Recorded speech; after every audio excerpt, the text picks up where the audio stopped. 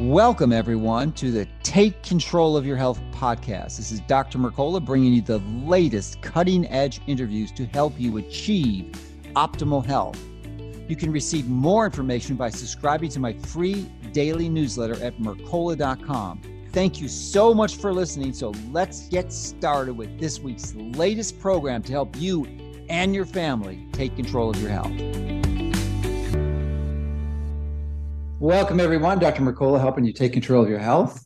And today we're going to dive deep into how to protect yourself from one of the highest contributors to the likelihood of you dying prematurely, which is going into the hospital for conventional medical care. We've already been well established. In fact, I was the person who promoted this meme in July of 2000, not 2020, 2023 years ago, literally, that doctors are the third leading cause of death.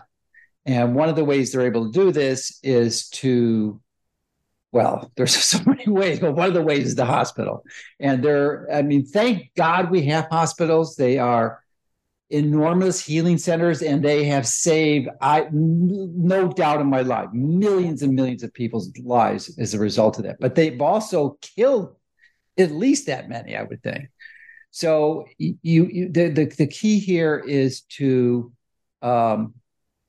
understand what the dangers are and be proactive measures to guard yourself and your family, because the issue is it's going to be your family members, most likely, not even you, that is going to need to know this information. When you're in the hospital, you're not going to be able to do squat because you're potentially in a coma, and you have to have someone understand this so they can navigate through the system and successfully rescue you from a premature terminal event. So exciting, powerful information. You definitely want to bookmark this and keep it around, because you will invariably need it at some time in the future. So we have Laura Bartlett and Greta Crawford to provide us this information, and they're both expert in this. They have a whole organization they put together and really compiled some amazing resources. So they each have their own unique history, and we're going to let them share what that history is and their background, so you can have a better understanding of what they're doing. Okay, so whoever wants to go first. Go ahead, Greta. Okay. Well, my name is Greta Crawford, and I started a website and created a website called protocolkills.com. This came after I was in the hospital with COVID. My family got COVID, but unfortunately, I was the one that went to the hospital. In the process of going to the hospital, I was denied informed consent and was completely unaware of some of the things they were doing to me. I was given 5 rounds of remdesivir, which nearly took my life, and did not even know that I was being poisoned at the time. But after I got up, do you have long-term kidney damage as a result? I actually do not. I've done a lot of detox. Every day I do detox, and a lot of prayer. And I don't feel that I've had any type of damage. I feel okay right now. But as far as getting things checked out by a medical doctor, I have not done that yet. But right now I'm leaning more on my faith. So, but during the time in the hospital, I went from thinking I was going to go home after I got oxygen to actually feeling like that I was going to die. I was almost certain I was going to die after being given just the first dose of remdesivir. Again, once I got out of the hospital, I realized what had happened to me, and the constant push for the vaccine in the hospital, the harassment for not, getting vaxxed, and the fact that I was given medication without my knowledge at all. And which led me to start the website to not only inform people about what was going on, but a platform to allow other victims who were not as fortunate as me. Many of them, the majority of them, did not make it out alive. And so it's a platform for them to share their story. We have over 250 stories on there about what they faced in the hospital. And we really wanted to get this information out there to the public, but we also wanted to give a solution, not just to scare people. And that's where I ended up meeting Laura. And Laura, you can take it from there. Right. And so before I met Greta, at the beginning of COVID, early 2020, I started helping my brother, Dr. Richard Bartlett, who had a protocol utilizing budesonide, inhaled budesonide steroid as part of his protocol to treat COVID early. And we also found it very effective once people were in the hospital to help reverse the COVID, and also the scarring of the lungs and the inflammation of the lungs, and people on ventilators were able to not all, but there are instances where it even helped people who were on ventilators long as 30 days come off the ventilator and go home. So I was helping him get that message out early 2020. I'm not a doctor. I'm not a nurse. I'm just somebody who could help get that known around the world. My background is in media PR. And so he asked me if I could help him, and I did. And within 24 hours of him asking, we had a local story, a local affiliate in West Texas cover it. And then he went viral on YouTube with one interview in Dallas, and I was just tasked with helping him with the get the message out. And in the process, people who knew my brother, knew me, started reaching out to both of us with stories that they were in the hospital, and they were having a hard time getting the doctor to respect their right to informed consent. It was an overwhelming number of instances where people just felt like they were being bullied or coerced, that their right to try budesonide, for instance, was just dismissed. And it was almost as if informed consent didn't exist, but in fact, it never went away. Even during the COVID shielding for hospitals, informed consent between the doctor and the patient never went away. You always had the right to informed consent. And so that's where my work back in 2020 started. And in the process, I realized that since there were so many calls that I was receiving with people reaching out for help, I thought, well, why doesn't somebody come up with a way for people to quickly access some information of what their rights are and their patient rights? And so I started a hotline, a nationwide hotline called the Hospital Hostage Hotline. And it's still in effect. I still get calls from all over the country, and I've been able to help people who went in for even non-COVID reasons, like a urinary tract infection that quickly was diagnosed as COVID, and they were being pushed towards a protocol and told they couldn't leave, for instance, the hospital, and they needed to know that they always had the right to leave AMA against medical advice if that's what they chose. They also had the right to either consent or not consent to things, and it should be respected. And I realized that one of the biggest tools for getting that informed consent notice to the doctor was not to just verbally say it, but to have it in writing. And these aren't my original ideas. I actually had a hospital insider reach out, seeing what I was doing, somebody who had been in the system and knew how to navigate the system at a high level in administration, give me some tips and tools on how to navigate the hospital system to make sure that informed consent was not only documented and then served in a way that it was delivered effectively to get into the electronic medical record, but also what their basic patient rights were and how to advocate for them. So there's a website that I started, Hospital Hostage Help, with lots of tips on there. And also there is a hotline, 888-219-3637, that's still in effect. And also ourpatientrights.com that has the very novel document that we're going to share today. Good. So I neglected to mention in the introduction that I previously interviewed a physician, Dr. Andrew Saul, almost 10 years ago now, about a similar topic. And he wrote the book, I believe, The Doctor Yourself.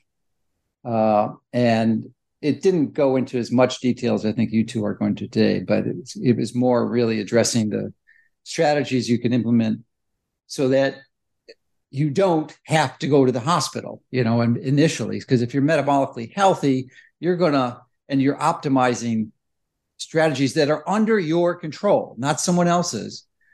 You can reduce your risk of going to the hospital by tenfold, exponentially, no doubt in my mind, because most people are going there because of abusing their systems, most of them unintentionally, and they just don't know any better, which has been the bulk of my teaching for the last quarter century. So, and Andrew was focusing on that too, but he did have some good strategies. Like one of them is never, never, never, never go to the hospital alone. You need to have someone you love there protecting you. But Laura, you had mentioned the dreaded term leaving the hospital, AMA, against medical advice. And in my experience, that's routinely used as a threat to keep them in the hospital, because if you sign out AMA, you're not going to have any insurance coverage and you're going to have to pay for this whole thing yourself, which is another tool that the system uses to essentially threaten you, but realistic tool, because the number one source of bankruptcies in the United States is the whole entire medical system. So they're not joking about it. They definitely can sabotage you. All right. So why don't one of you answer the question about the AMA, or both of you? Signing out AMA. What is that threat? Is it real? What is the workaround for that?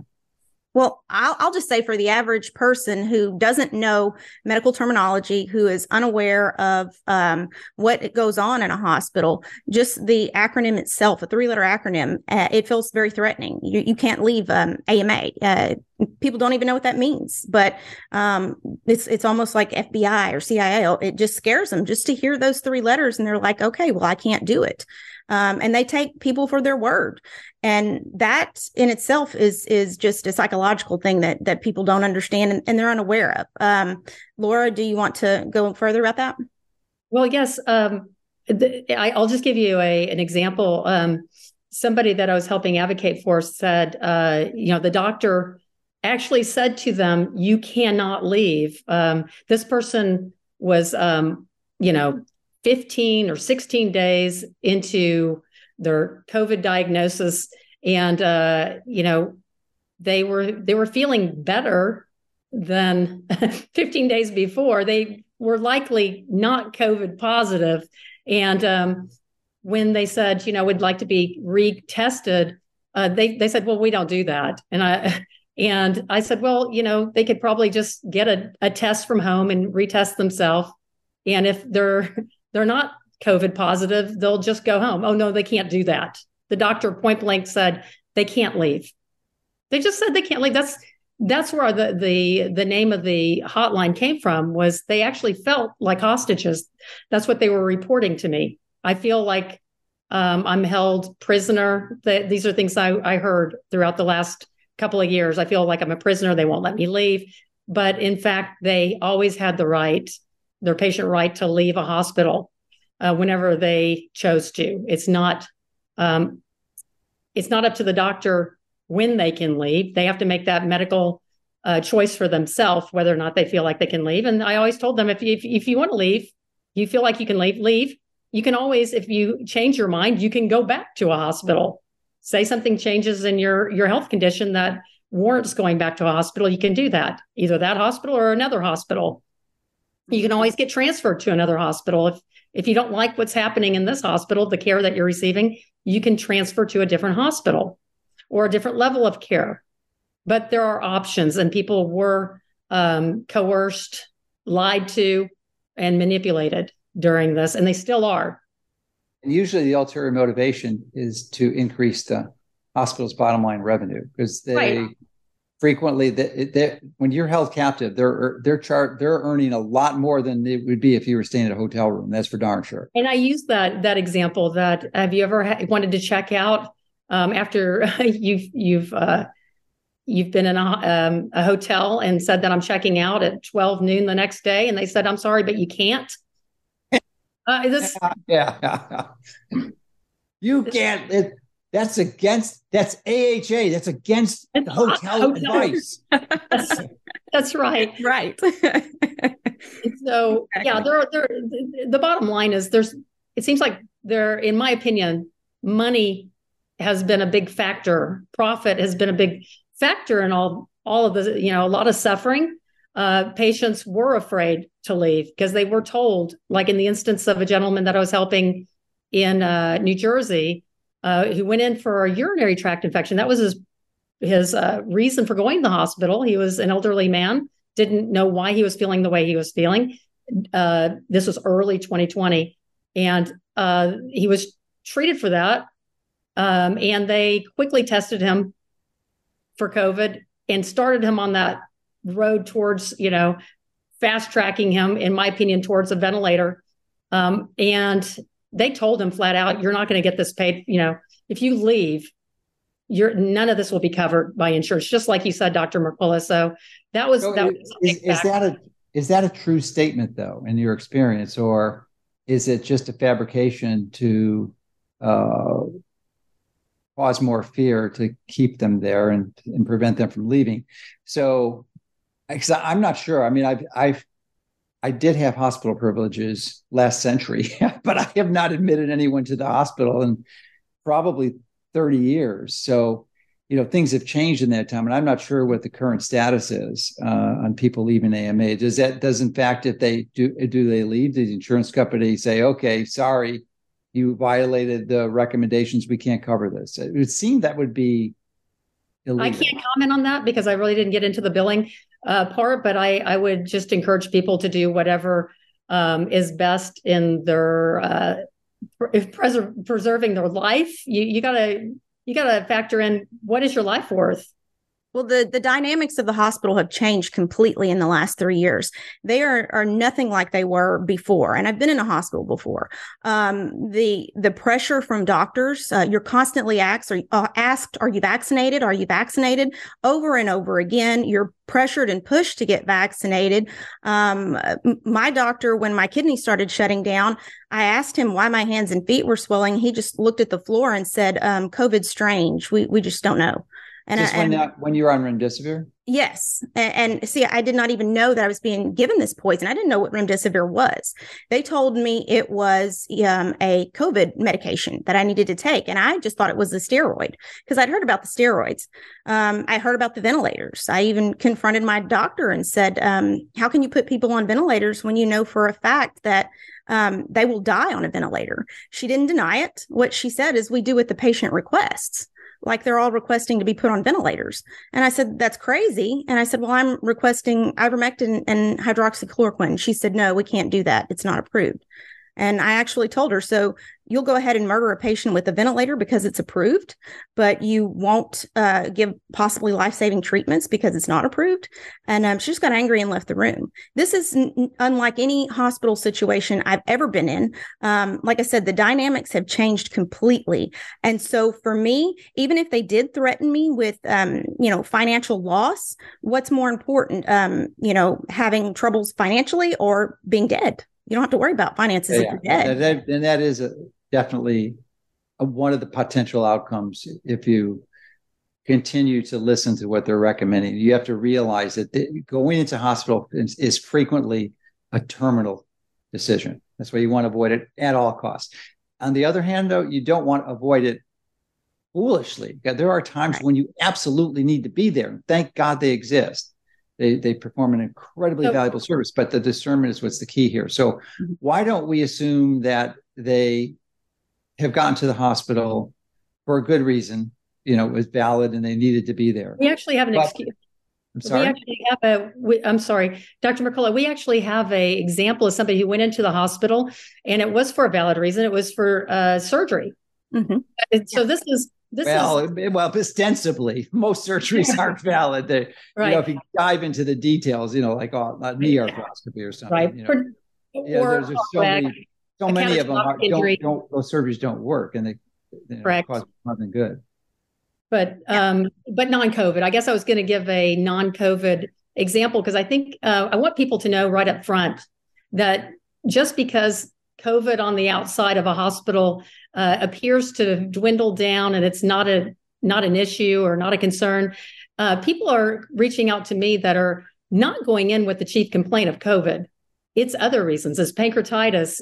It's Yeah. It's a scheduled surgery, and their informed consent is not. I think the broader stroke that needs to be painted here, and I really want everyone to understand this, is that you really need to avoid the hospital at all costs and explore every other alternative, especially if it's a chronic condition. And you just have to dismiss the belief that the hospital is some magic healing, curing place. It is not. It's the furthest thing from there for almost every condition. So, but if you are feeling impending doom or you have some life-threatening situation, absolutely get yourself to the emergency room where they can assess you initially or directly to the hospital. Usually most emergency rooms are connected to hospitals, so that's not too bad. Yes, sir. And you need to be evaluated by someone who can evaluate this quickly. But once you're assessed and they tell you if it's serious, you got to listen to them until you're really able to do the diagnostics that's required. That's one of the things that medicine is pretty good at. I don't really flaw them for most of them, although some diagnostic procedures are foolish and actually highly counterproductive, or safeguards aren't taken like CT scans.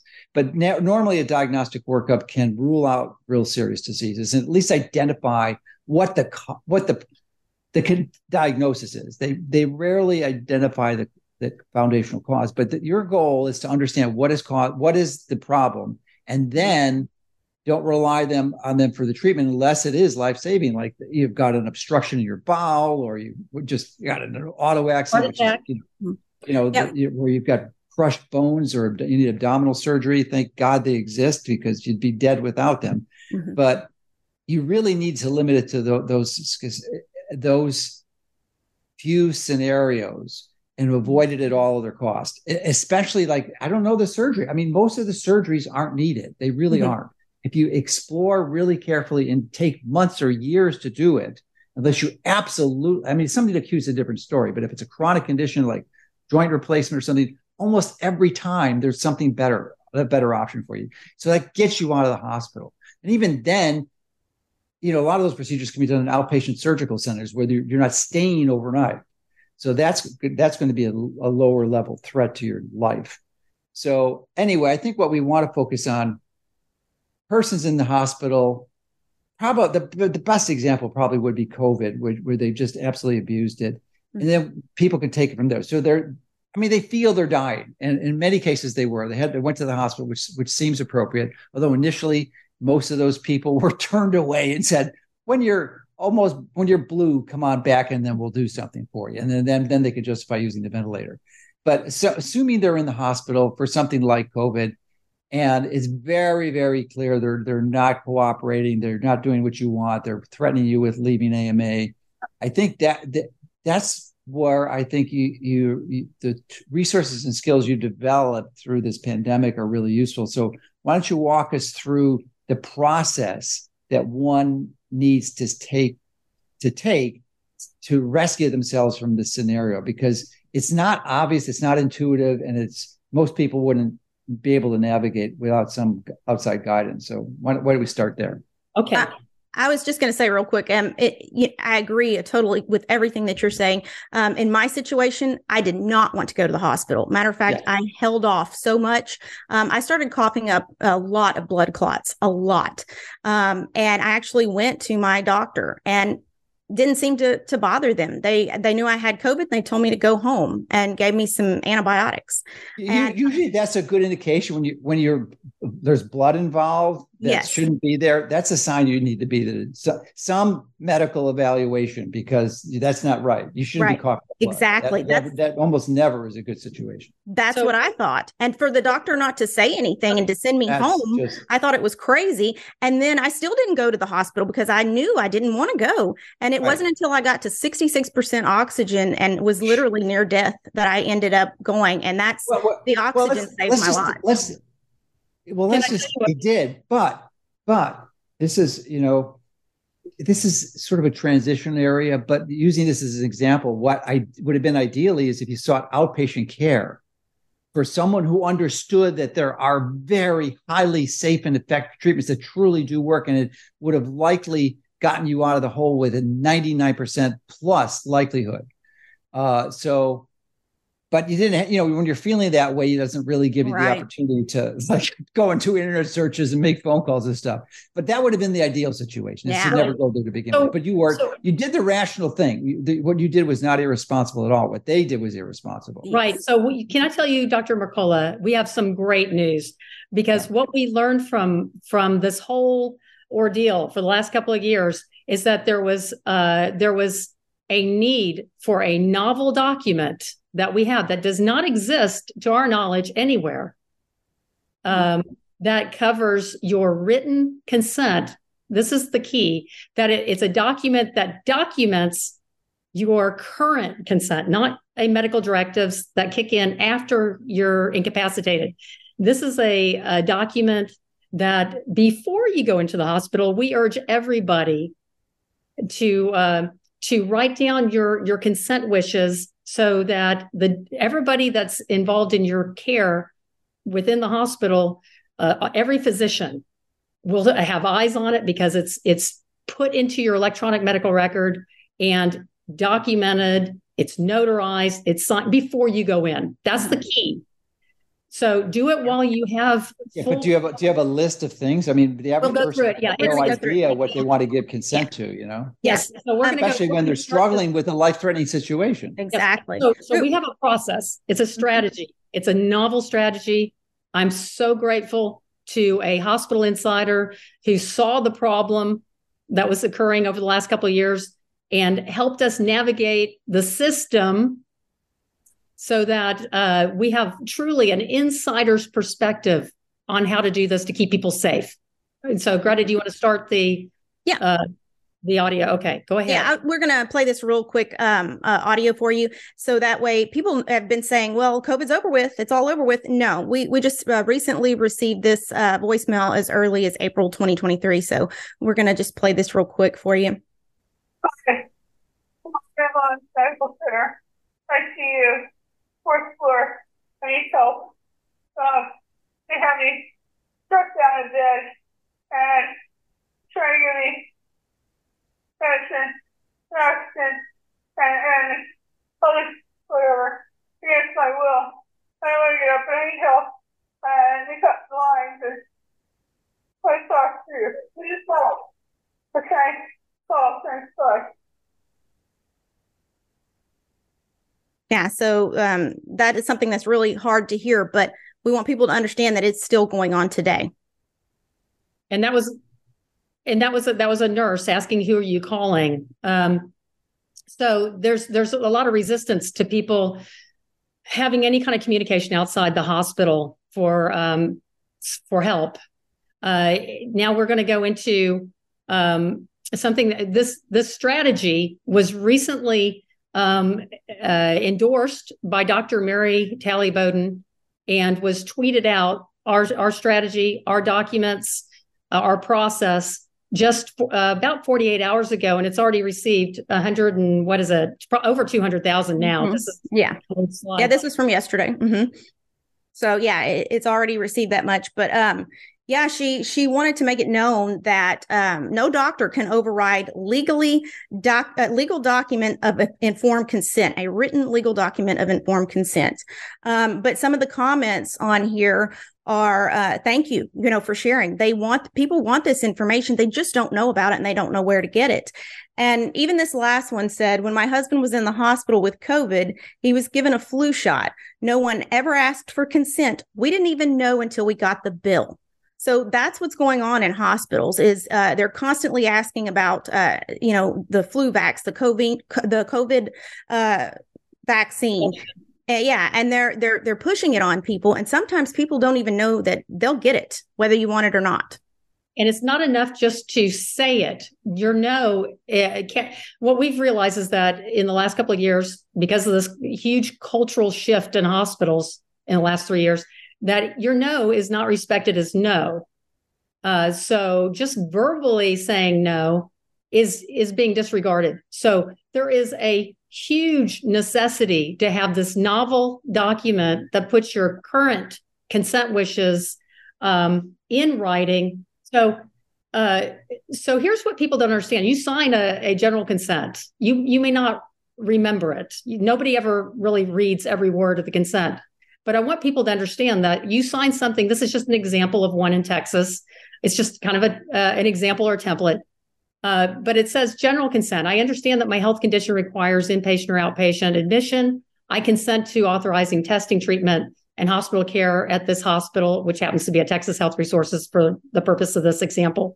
My hospital nurses, employees, and others, as ordered by the physician and her consultants, associates, and assistants, or as directed pursuant to standing medical orders or protocols. And as you know, Dr. Mercola, you're going to have to sign a general consent just to be treated, because they need your permission to do something to your body, right? Now, wouldn't you like, I know it's essentially a contract, and I've got significant experience with contracts. And typically, if you don't agree with something in there, you could put a pencil through it, put your initials on it, and sign the date, and then also make an addition. So you can essentially remove something you disagree with and then change But in my situation, I was at 66% oxygen. Yeah. That's not going to work. Yeah, my husband wasn't allowed in. So. Oh, geez. I mean, that is, which isn't the case now. I think they are allowing your spouses in or relatives. So that whoever has the ability, the mental capacity to read that should be doing this. Sure. So so the second point, so this is a general consent just for permission to do anything to you, because you have bodily autonomy. They need your permission to do something to you. So this is just a general consent that, yes, we can start treating you. Say you walk in with a heart attack, for instance, right? Okay. The second point that people don't usually know is very, very important, because this whole thing in the last 3 years had to do with the sacred relationship between a doctor and a patient. It wasn't the sacred relationship between the hospital and the patient. It wasn't the sacred relationship between the WHO and the patient. It was between the doctor at the end of your bed and the patient. It says independent physicians. I acknowledge that the physician taking part in my care for professional, let me see, I can't see it, or providing professional service to me, do not work for the hospital. And that the hospital is, this is important, not responsible for their judgment or conduct. Okay. So really you need a carve out written consent document that, in addition to just the general consent, is a contract between you and the doctor. So he knows, he's put on notice what it is that you absolutely do not consent to. For instance, a COVID injection, if that's your wishes. And so let's go to the next slide. So it could be even more broadly defined, such as any vaccine or any medication that I'm not told of. We'll get to that. We'll get to that. Hold up, Dr. McCoy, you're going to be really pleased with our presentation, I promise you. There's a lot to cover here. The AMA, okay, this is what people don't understand. Maybe they do or they don't, but they have a code of ethics, the American Medical Association guidance to physicians, that per the ethics opinion 2.1.1, that when the patient surrogate has provided specific written consent, the consent form should be included in the record. This is key, that if you write it down, just as you can say something, you can write it down. Doesn't need an attorney, you don't need any fancy training. You don't need to be a doctor, don't need a nurse. You can write it down. And then when you write it down and deliver it in our specific way, we'll get to that. It's very important how you deliver it. Per a hospital insider, it gets put into the electronic medical record for everybody to see. And now you've got receipts that if you do something against consent, it's intentional. Okay. So here's the website. You can find a template for that. It's called ourpatientrights.com. What you'll see there are 2 PDF documents. One is the actual template. The other one is instructions on how to deliver it, and very carefully. You can edit the document, by the way. You can write your own, but it's just a template. But there's also very specific instructions on how you are going to deliver this so it's not disregarded. Mm-hmm. Next slide. Okay, here's what you're going to see. You're going to see the language in the document. Caregiver, your name, advise all physicians, nurses, and other caregivers that this caregiver's and consent document reflects my current wishes for my care and are carefully planned and intentional wishes. Okay, that's very important because it's current. It's not going to kick in when I'm incapacitated. Next slide.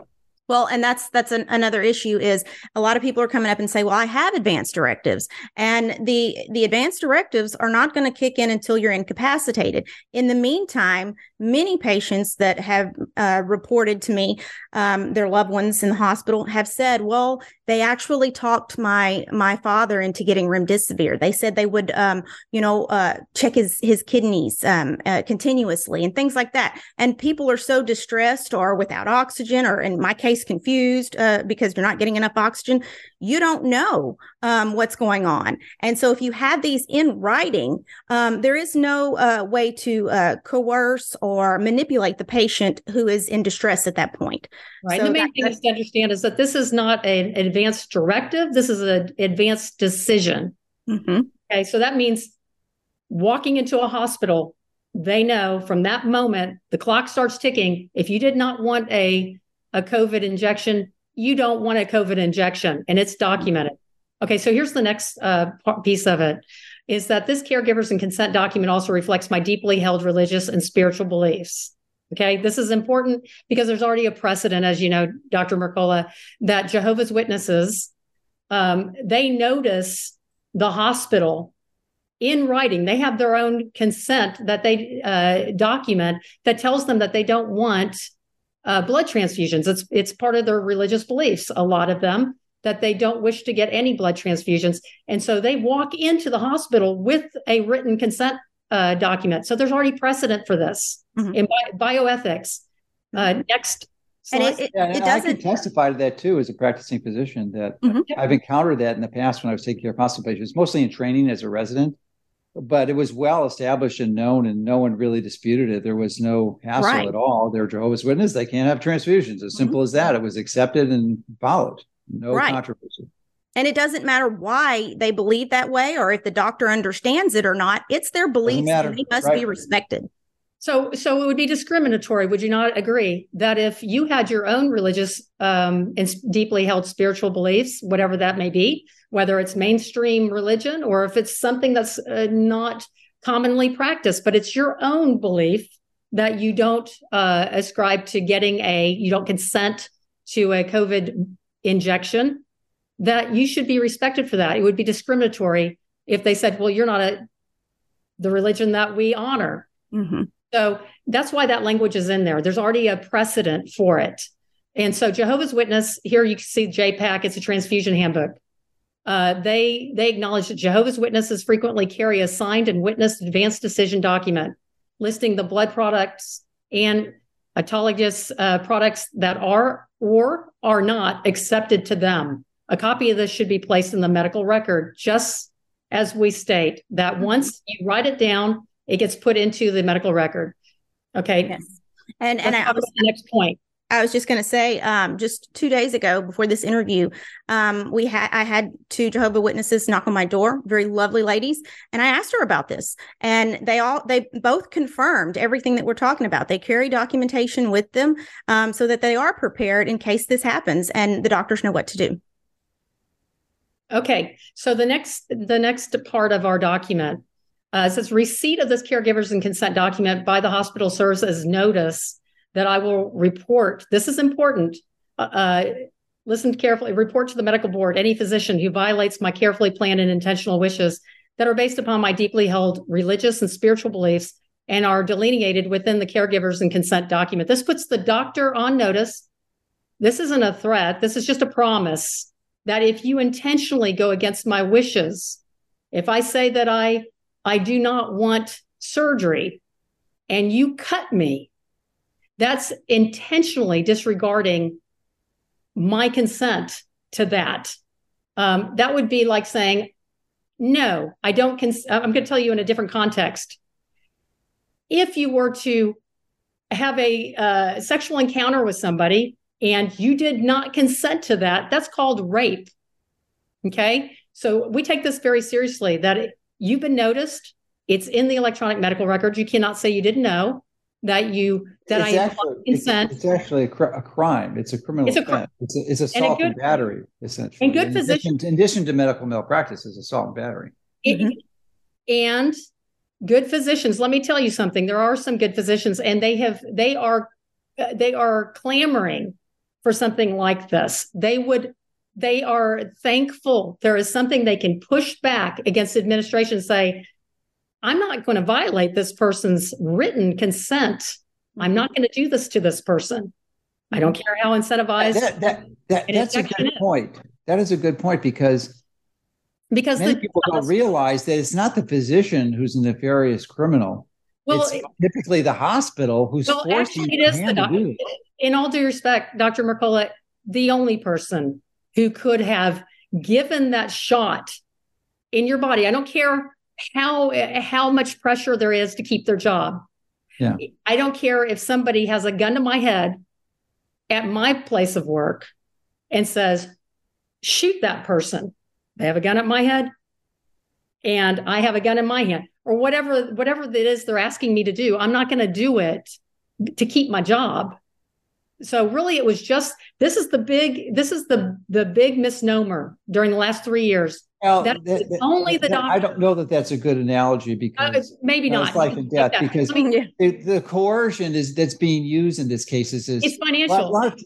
It's financial. They're going to lose their job. They may lose their license, lose their board affiliation, accreditation, and their ability to provide for themselves and their families. So that's pretty powerful. And if they don't really have any strong convictions the other way, they're going to go along with it. It's not like killing someone in their mind. Right.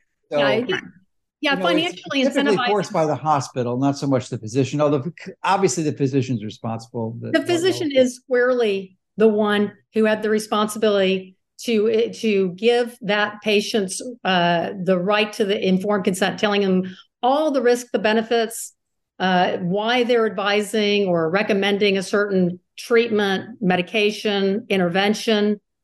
And once that was very well communicated to the patient, then the patient could say yes or no. And if they said no, it should have been respected. I don't care how much money, how much pressure it is to keep your standing in the community or whatever. That never went away. Even during the COVID shielding for hospitals, it was only the patient. It wasn't the CEO. It wasn't the administration. It's only, or an elected official. It wasn't with the WHO, Fauci. It was only the guy at the end of your bed, the doctor in your room, that could make that decision whether to give you something to violate your bodily autonomy. Yeah. So, up until this point, doctors have had the option to quit their job, and many of them have. They've refused to give this protocol and quit their job and find work somewhere else. But with these documents, if you are blatantly refusing to honor a patient's wishes and religious beliefs, and you're doing it against these documented legal forms, then you risk losing your license altogether as a physician and never working in medicine again. So what would you rather do? Find another job or find another career altogether? Right. So this is a consequence. Finally, there's a consequence because patients have felt hopeless and helpless against a system that seems to be squarely in favor of the medical establishment and not respecting patient rights. Well, you finally are putting that doctor on notice that, look, you are intentionally at that point violating my right to consent. You are doing something against my will that I have not given you permission to do. Mm-hmm. So what are some examples in this document that you can not consent to? You can not consent to receiving a vaccine booster or COVID-19 injection for any variant of the COVID-19 that they come up with. Right. Or any flu shots or any shot, really, any vaccine. Which is the best option, obviously. So if that's your wish, that's the best one. It should be highlighted in yellow. Right. You don't need a vaccine. So, right. And so what we're hearing, let me give you an example. I was helping advocate for somebody that went into the hospital for something unrelated to COVID, and she was coerced. She was a 93-year-old, and she was coerced 5 times to get the COVID injection. And she said clearly when she first was admitted, just so you know, verbally, I do not want a COVID vaccine. And it was her first no should have been enough. But because she didn't have this document, She was asked again and again and again and again. And so on the last day before she was going to be discharged, medically discharged by the hospital, she did not trust that they would not do something in her sleep and call it implied consent, meaning she is drifting off to sleep and she mumbled, she talked in her sleep. She didn't trust them. And so she started to proactively start the process of being discharged AMA, against medical advice, 8 hours before she would have been medically discharged by the hospital. So she called the nurses' call station, and nobody came. Long story short, she left. She went home, and she made it to her 94th birthday. She just texted me just recently. So the point is that people are being coerced, and it's a battle if you don't have it written, because obviously they didn't respect her verbal consent. And so you need it in writing. You need to do this before you ever go to the hospital. Have it handy in case you get yourself into a predicament like a multi-car pile up on the highway and an ambulance transports you to the hospital. The time to have this done is before there's a problem. Right. And this form also goes on to tell other, it has other bullet point lists. Can we see the next page on this? Well, actually, we don't have the exact next page of it. We have the third. You can alter it. You can add to it. If there's something else you don't consent to, if you have allergies, you can put it down in writing. Right. But it also lists things like. I'll tell you one that you should be in there for sure to revise this. I specifically... I do not consent to receiving any, and any should be in all caps and highlighted, seed oils or seed oil derivatives in any of the food I'm fed at this hospital. And that's something that can be added. There, that could be added. I like that a lot because the food they give you in a hospital is for and I would say any high fructose corn syrup derivatives. Sugar is okay, but you can't have it be from high fructose corn syrup. Right. So if you eliminate the high fructose corn syrup and the seed oils, they'll actually give you food that will get you better instead of making you worse. So, and that's something you can add because we do have lines. I would encourage you to add it because people won't know that. So you could do that because obviously a lot of people are going to download this. I would definitely integrate that because it's sort of the stealth form of abuse. Obviously, giving things like remdesivir and ventilators is not a good thing, but the one that people aren't aware of, almost anyone, is that the food they're giving you is just atrocious. It's designed to get you worse. No question. So any kind of alteration or amendment you can make, you can even have your own form. But what people need to know is you need to have it in writing, and it needs to be served in a very specific way we're going to get to. Okay. Here's another important point. Yeah, that all items in this caregivers and consent document shall remain in effect unless I choose to revoke in writing. No one else may alter or amend this caregivers or consent document. Why is that important? Because if you did, let's go back to the 93-year-old that I was discussing a minute ago. Did she ever get a COVID jab before she left? No. Oh, okay, good. Because she left. In my opinion, it's because she left when she did. Because let's say that she did fall asleep, right? And she mumbles something. They could possibly say, and because they have control of the electronic medical record, they could say, oh, she withdrew that consent. So we've covered that. We've got your bases covered with this document. There's no misunderstanding. There's no implied withdrawal. Only in writing. It has to be in writing. Yes, sir. Next slide. That's pretty clever. Clever. The document is only as good as you're able to deliver it to the appropriate way.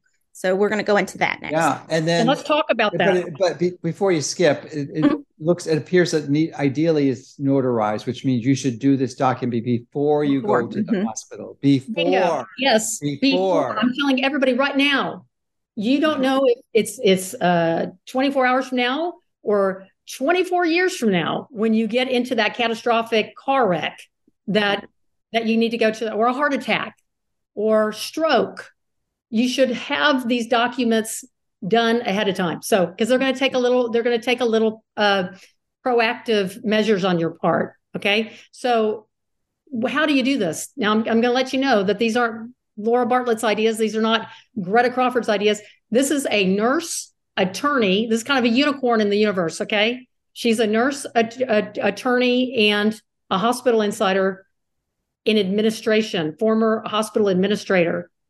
Who else would know that the CEO impacts the electronic medical records? So if he receives this document, that's why we're sending it to the CEO. We'll get to that part in a minute, but you're going to send it priority mailer, certified return receipt requested. So you have the receipts. They got it. They know you got it. They know they got it. Mm-hmm. And from that moment on, the clock starts ticking, right? Wait. What's the timing on this? I'm assuming you have to send this once you're admitted, right? Right. So you're going to carry some in with you. If you're so fortunate to have it on your body, you're going to have a copy, mm-hmm. right? You're going to make 10 copies. You're going to get this document notarized. Well, it should be in the glove compartment of your car, right? Your purse, or even in your purse, in your purse, in your wallet, possibly right next to your driver's license. So when they say, "Who is this Jane Doe?" Mm-hmm. They see this document, right? So you have it somehow in your control as a patient, but you're also gonna make 10 copies. You're gonna send one certified mail in a priority mailer, so it stands out. When the personal assistant secretary for the CEO sees the mail, sees that this is important, it's flagged. We got to open this one. This one's certified. That you also send it professional legal document courier service. I'm not talking about FedEx. I'm not talking about DHL. I'm talking about a professional courier that would deliver, say, legal documents. You can Google that. Practically every city has one. You're going to pay for that. It's a little expense, but it's worth it. Since it's legally noticed in 2 ways to the hospital, but you're also going to have a couple of people on the outside that are close to you also get copies. Mm-hmm. People you trust, that you've informed that I've got these documents. I've made you one of my contacts. So that if, for instance, you can't mail it because you're in the hospital now, they'll do that for you. They're the ones who are going to be your foot soldiers to go to the post office and deliver that document that you've already given your friends. Okay. And so if you're in the hospital and you have like that 93-year-old, the mental capacity, the physical capacity to call somebody, you call those people and you say, remember that form I gave you with the instructions stapled to it that are on your refrigerator that I told you to put there? Mail it now. I'm in the hospital. They do these steps. They will have every step delineated that have been given to us from that brave, anonymous hospital insider who happens to be that unicorn in the universe that knew how to do this, how to get it into the electronic medical record. So what you're going to do is you're going to give the copy to your attending physician. You're going to give it to a nurse, the copy. You're going to let them know that if they decide they're going to crumple it up and go, I don't want it, and throw it in the trash, let them know that your hospital is going to be served legally the same documents to you. So just so you know, it's going to be in the electronic record next business day. If it's after hours and the post office is closed, you're going to get this. Okay. And then you're going to keep some other additional copies of the caregivers and consent document for your records to distribute as needed to other care providers. Mm-hmm. Okay, that is great. Okay. So have you ever heard this anywhere else? I have never heard this strategy, but again, there's a precedent with Jehovah's Witnesses and it works, but we're expanding it so that anybody can have their own consent respected. You don't have to be just a Jehovah's Witness to do this. You can have your own consent in writing according to your own deeply held spiritual and religious beliefs. And if they're not respected, that's discrimination. So here's the people who we've been led to believe for the last 3 years who matter when it comes to informed consent. The World Health Organization, no. Wrong. The CDC, no, that's wrong. Elected officials, wrong again. The hospital in general, wrong. The hospital CEO, wrong. I'll add the CNO, the nurse, the custodian, the food service director. None of that applies to informed consent. It is only the medical doctor treating you with a medical license, which could be lost if he is intentionally violating your written consent that has been noticed legally in 2 different specific ways to the hospital and added to your electronic medical record. It is always that sacred relationship. I can't stress it enough, between the doctor and the patient. All other superfluous conversations about these entities that did this and said that and had this bill and this COVID shielding for the hospital, it didn't move the needle once in one of the advocacy instances that I've been involved in. The only thing that got people out alive was that they either left AMA or they were able, I was able to negotiate. They were able to negotiate with that doctor because he is the one who directs your care plan. He's the one who orders the drug from the pharmacy. He directs the nurse to put. Do you have any experiences of people who have completed this template, this contract of the informed consent, and they've been able to leverage that to help the negotiation? They're all at hospital hostage help. We have testimonials. Okay. So people have used this already. You've seen it's been in effect and people are getting success with it. Yes. Okay. Mm-hmm. Yes. You can't deny something's in writing. You know, it was your intentional, your carefully planned intentional wishes. It's been notarized. It was signed. It was delivered 2 legal ways. It's now in the medical record. Why? How does it get into the electronic medical record? The CEO. Why do we send it to the CEO and not just give it to the doctor? Because the CEO is tasked in the structure of the hospital for all business for the hospital. And that means the hospital electronic record too. So they're going to be very interested in getting that into the electronic medical record quickly. You think it's, well, you know, I have not seen patients in the hospital this century. So, and when I was seeing patients, the electronic medical record existed in my office, but it certainly wasn't in the hospital. Now it's pretty standard. So I don't know. But when I was seeing patients, there was a physical chart that you had, and you know, it was on the nursing station. You'd go. It's all EMR now. It's all EMR. It's all EMR. Okay, so you walk around with a tablet. So here's what you do. I'm going to advise what I do. All the I advocate for. The point of the question, though. Let me just finish. The point of the question was, you know, we have a hard copy for the reticle. You can actually look through it. They can scan it. Telephone book. So should the patient be asking for their chart so they can see that this document is in the chart? Good question. And that's what I just mentioned.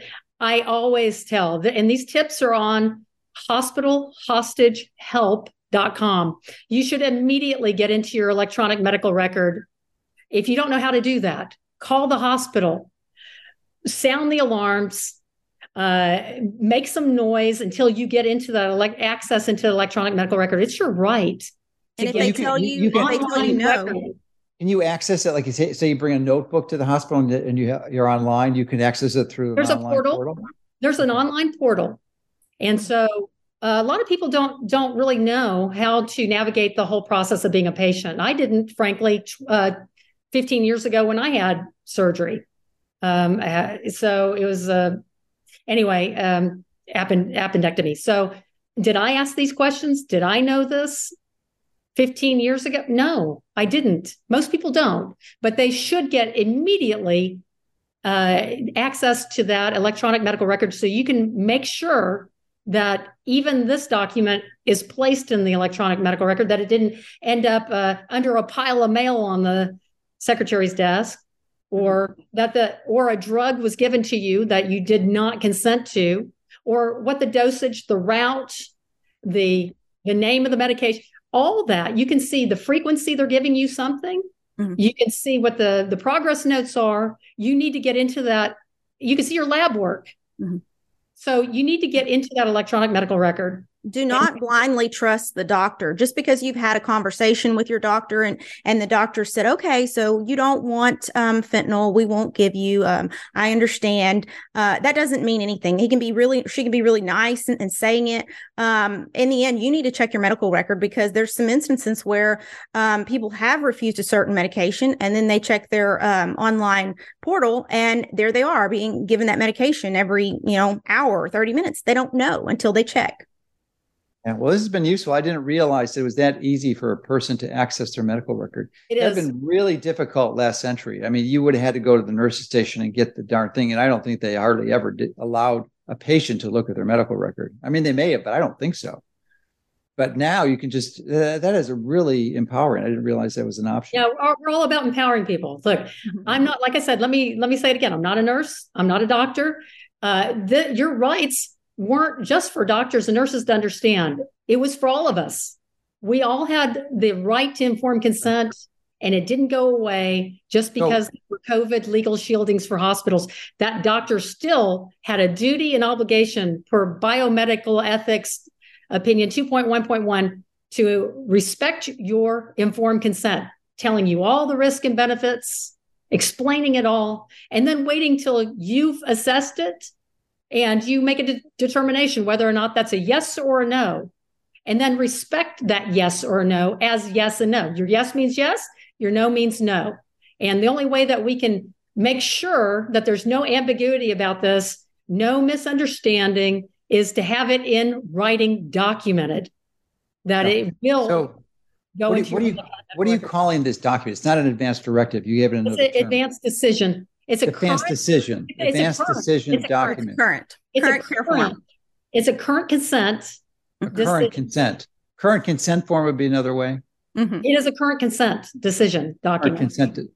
Okay, advanced decision, current consent form. The only one that we know of that's similar like this is the Jehovah's Witness. I haven't. Yeah. Did you model it after that? Did you model it after that? The idea for it came from I wouldn't have known this. Was from that hospital insider who will remain anonymous for this individual's safety and security. I think you can understand why. That's important because it allows us to get this information out.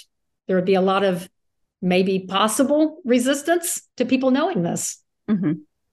Well, there will be. There's no question. So I am going to take your document and revise it, include two new lines that people need to have. One, as I mentioned earlier, is on the food, and I'll make the language really, really clear so people can choose to mark that on their document. And the other is the generic one. I mean, I really like that you put down all vaccines, essentially converting them to an anti-vaxxer for most people, which is an option. But I think the same should be for all medications, with the caveat or the caution that I cannot be given any medication unless I am told what it is. That's on the there. Risk and the That's already there. Okay, good. Dr. Mercola, no treatment, no intervention, no medication. There's actually. Okay, good. Yeah, because it's got to be there. It's got to be there. It's actually the first. It's the first one you can check off. Okay, so it's definitely there. You just got to include the food now. Right. Food is key. Right. You can revise it any way you want, Doctor. We are so grateful. Mm-hmm. We're so grateful to you. Well, yeah, I appreciate that, but everyone watching this should be grateful for you, because this is one of those rare things. Many times I interview guests that have some great products, but there's conflicted because they're selling something. You are not selling one thing. This is a freebie. This is a gift. This is a gift. For 3 years, I've put my life on hold. This isn't to say anything about me. I'm just wanting you to know full transparency that I have nothing to sell. I have no affiliate links. I don't have a product. I don't sell this service as advocacy. It's 24/7. If somebody calls me at 2:00 in the morning, I answer the phone. So Greta's the same. She has not monetized any of this. No. Yeah, well, that's the ultimate. Want people safe.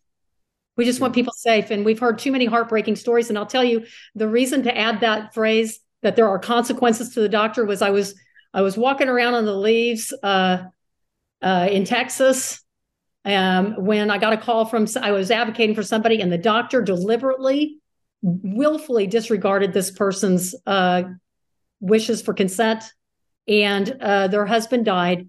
And I was consoling the family afterwards, just hours afterwards. And I said, I promise you, Nancy, that I'm revising the way I do things going forward. I'm going to put that doctor on notice. There will be consequences to that doctor. So did she sign the advance decision? No, she didn't have that. They did not have that at the time. Oh, okay. And so I'm saying that that was the motivation. That was the motivation, was that there seemed to be no consequence. There was no recourse for any of this, because everybody had been told that the CARES Act covered hospitals, and the doctors were going along to get along. And the PrEP Act. Right. Yeah. Essentially, it was the doctor's word against the patient and the family's word. And that's all that you had. But now when you have documentation that's legally delivered and you have a signature that they've received it, you have the receipt. So denying something like that when you have all this documentation, I think it's a great motivator for them to do the right thing if they wouldn't choose to do it on their own. Right. Because for some reason, just moral obligation or professional obligation to uphold your duty to respect informed consent didn't seem to be a big motivator for a lot of doctors, unfortunately. I'm sad to report that. But now there will be consequences. Just like if you were to go into a store, a clothing store, and you see the notice that says no shoplifters will be prosecuted to the fullest extent of the law. Why did they put that there? Why did they notice that in writing? Because it works. Mm-hmm. It works. Obviously, there's a precedent that it works. You trespass. If you see a sign that says no trespassing, violators will be prosecuted to the fullest extent of the law. And this property is surveilled by video camera. Why do they do that? It's a deterrent. It's a deterrent. It puts them on notice that I know my rights, and I'm going to let you know that I know. Yeah. And that these are the consequences. Maybe we'll get things different. Would 1.1 million people in America need to die if maybe the doctor said, even bad doctors, say that they're just Dr. Evil, would they maybe stop and think, I might lose my job, but this one, I'm going to let this one go.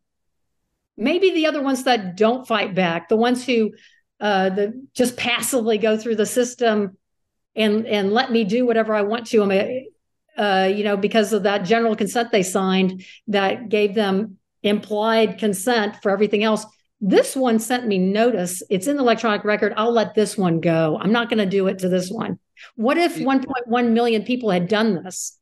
So you have anything in the future to occur like this. You have a large number of people who signed this document, examples that you said. And I'm wondering if anyone has used this when the physician has violated their consent and they've been prosecuted. They went up to the medical board or have their license revoked. Yeah, this is novel. This is new.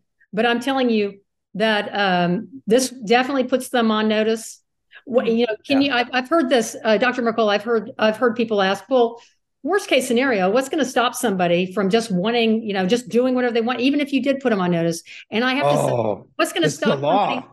What's going to happen? Can I guarantee that people that are hell-bent on doing something to harm somebody, violating their rights, can I guarantee that they won't do that? No, because there are people, even if you don't want somebody to kick in your back door while you're do it, yeah, they're going to do it. There are those people, but it sure is a big deterrent to have a lock on your door, to have a notice.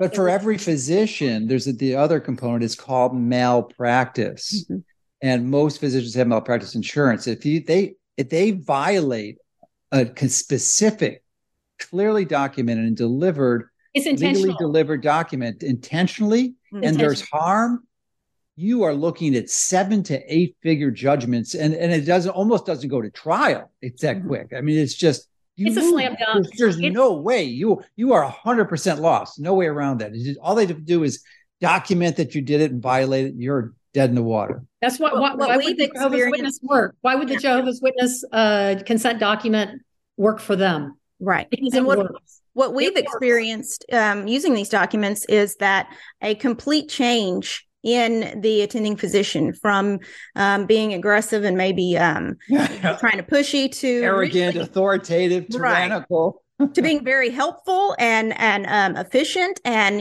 once they receive these documents, they just have a 180, So, wow. and the patient does, as a matter of fact, one patient's brother told me he's getting treated better than he's ever been treated at a hospital before. And this is a patient that had security called on him when he was admitted. He had security for his advocate to be taken out of the hospital. So this document, within minutes of that occurring, they got the document, got it signed, changed everything. So I'm apologized. Wow. Apologize. That was a prior version of this. Mm-hmm. This is the like 3.0 version. Well, 4.0 is including the food. Yes. So the thing that everybody imagine that you come out of the hospital healthier than when you went in. That would be awesome. Love that. We want people to be safe. We want them to know that they need to do this before there's a problem. You wear your seatbelt before you get in a wreck. Mm-hmm. You need to have things in order. You're going to need to get involved in your own healthcare. Just like you were saying, Dr. Mercola, do everything you can to prevent yourself from even having to go. Yeah, that's the first. That's order. Number one. You don't want to be in the hospital. But there are those cases. And I know, regardless of whether or not I would like everybody to do the right thing, I know that there are people going to the hospital regardless. There are thousands of people in hospitals right now. There will be thousands more. No. There's tens of thousands or maybe hundreds of thousands. Right. Exactly. In any particular hospital. We need people to know this, because it takes a while to change trajectory of the Titanic. Mm-hmm. Right. So what can we get now? Share this information, not just to share it so others have the knowledge, but share it with those specific individuals that are going to be helping you out in a situation in case you have an emergency. You all need to be on the same page. You all need to be what's going on, knowing what's going on. I would recommend, for those who have a regular spiritual practice and involved in a spiritual community and go to church, synagogue, that they share this with that community. Exactly. Because everyone in that community needs this information. This needs to spread like a wildfire. There's no question. There's no cost. Why would there be a reluctance to do this? And it's a simple strategy. It's virtually free. It just takes a few minutes of your time that could save your life. Exactly. Crazy. Perfect. Perfectly stated. Right, well, this has been phenomenal. Far better. I thought it would be great. It's exponentially better than Andrew Saul's approach that I interviewed 10 years ago. I mean, he hit the foundations right, but he didn't have the practical legal implementation that essentially it came from the guarantees that they can't harm you. It literally guarantees it. Now, they still can legally, but the legal consequences are so severe that the person doing it would have to be highly irrational. Because a hospital or on drugs or both. Because it wouldn't make any sense to violate this. The risks are too serious. Right. What people need to understand is the hospital will not indemnify the physician. They will not have your back. The insurance company sure won't. And the thing is, a hospital cannot function without those group of doctors. So if all those doctors refuse to put their license on the line, then you don't have a hospital. So something is going to have to change. Well, this is an interesting strategy, because what many of us are concerned about is the World Health Organization getting the ability, the legal authority to declare a pandemic and declare pandemic recommendations, which obviously get implemented globally and then in all the hospitals. But if you it appears to be happening at some point in the future, whether it's a year, 2 years, 3 years from now, it likely will happen, as far as I can discern. But even if that does happen and you've got this legal protection, even if you implemented this in COVID, I mean, you could have circumvented this with simple things that they cannot violate. They cannot violate your religious beliefs. Well, you could, but you cannot violate without serious legal consequences. Jehovah's Witness faith has made a precedent for this. Yeah, in COVID-19, they didn't change the course and give Jehovah's Witnesses blood transfusion. They did not do that. So that's the secret sauce there, is that even with a pandemic, even future, because there's so much fear porn, Dr. Mercola, out there. There's so much fear. There's so much where it's almost paralyzing people and they do nothing. Hear this, that the Jehovah's Witness had this document throughout the pandemic. Mm-hmm. And so it did for decades before. So case in point, it is the smoking gun as far as receipts that I have my written notice. They had their written notice. They said they didn't want blood transfusions, pandemic 1.1, 1.0, 2.0, 3.0. That's the document. That's the process. That's the strategy. Yeah. And that's what we're going to use going forward because it works. It would have worked for Greta. She wouldn't have got that remdesivir. Yes, that's for sure. I wish I had known then what I know now. At the time. Mm-hmm. I did not know her at all. Yeah. Yeah. So we learned by, it was a very expensive tuition you had to pay to learn almost that my life. lesson. Yeah. So now you can pay it forward to others. Yes. And the others don't have to make the same mistake you did. And it really wasn't a mistake. It was suffer the consequences because we didn't have the knowledge. It was my lack of knowledge. Mm-hmm. Yeah, that's what it was. And it's not ignorance. It's just naivete. Just wasn't you would have to be an insider. Exit. Yeah. Well, when in all fairness, you would have to be that unicorn I spoke of, somebody who's a nurse, a registered nurse, an attorney, and somebody who worked within the system at such a high level in the administration that you would to understand the relationship between the administrative side of the hospital and the medical staff services side, which is the doctor. Right. You have to know that relationship and how to exploit that relationship, for lack of a better way of explaining it, to know that the doctors will have something to push back and say, I know you said this is the protocol for XYZ, variant XYZ, but I'm not doing it. I'm not doing it. And to know that relationship is so fragile that they want to retain those doctors, they'll say, okay. Yeah, but even with this, it'll protect you from the damages they're seeking to do. But what will not do, and make it clearly, this can't force them to give you something you want. Like you couldn't sign a document that says, I want ivermectin, or I want it does not force them. When it's not going to work for this. No. That's okay. You got your other ace up the sleeve, which is you could sign out AMA. Yes, with maybe you can get out alive financially, but you can get out alive and then find someone who can. Mm-hmm. So you can't force them to do something that they don't want to do because they have their own freedoms too. Right. But you can force them to avoid doing anything you don't want to do. That's absolutely right. And let me tell you, in the last 3 years, that was the problem. Yeah. Mm-hmm. So overwhelmingly, this is a really great solution. This is probably one of the best outcomes I've seen from this pandemic. There are a few silver linings of what's happened. Mm-hmm. One of the best is the vaccine adoption rate dropped 44%, not just to COVID jabs, just all vaccines in general. To me, that's something I've been fighting for almost 30 years. So that's a huge silver lining. But this is another one. This is a very powerful It makes you question everything. It makes you question every vaccine from now on past. Mm-hmm. So I thank you both for doing this and doing it out of the kindness of your heart and doing it without any compensation. I would encourage everyone watching this. You've got to be irrational or seriously time deprived or both not to implement this immediately. But what I would plead for you to do is to share this interview because people are going to want to know the details of it. Mm-hmm. But once they do, it's just so obvious what the next step is. You've got to share it with as many people as you can. And this means large communities. It's okay if you feel shy or diffident. Maybe you have friends who aren't, but you go into your churches and your synagogues, your local communities.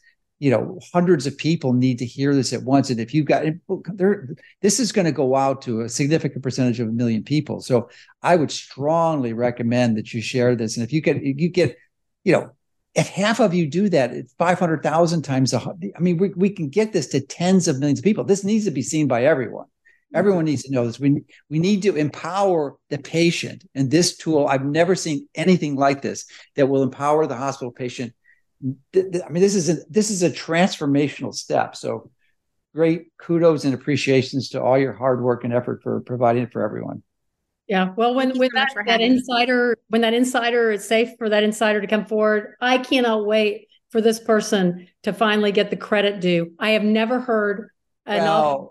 We're grateful for the whistleblower / insider, but you need to acknowledge your hard work and efforts to put this thing together, and your commitment, your dedication and service, because it would have never happened. That whistleblower said, yeah, you can just tell you, but most of the time would fall on deaf ears or just used personally, and that was the end of it. You recognize the potential for saving literally hundreds of thousands of millions of lives with this strategy. So thank you for listening to that voice and following through with it. We're so honored that you were willing to have us on and to share this, Dr. Mercola. We really respect everything you've done for decades. Thank you. Yeah, well, it's totally aligned with the mission that I've had for the site for the longest time, is to bring this valuable type of information, preferably free, has been my goal. There's a lot of these strategies can't be free. There's some cost to it, but this one is 100% free and literally could save your life. That is anything but hyperbole. That is anti-hyperbole. That is just simple fact. So it's good. Thank you so much. You're welcome.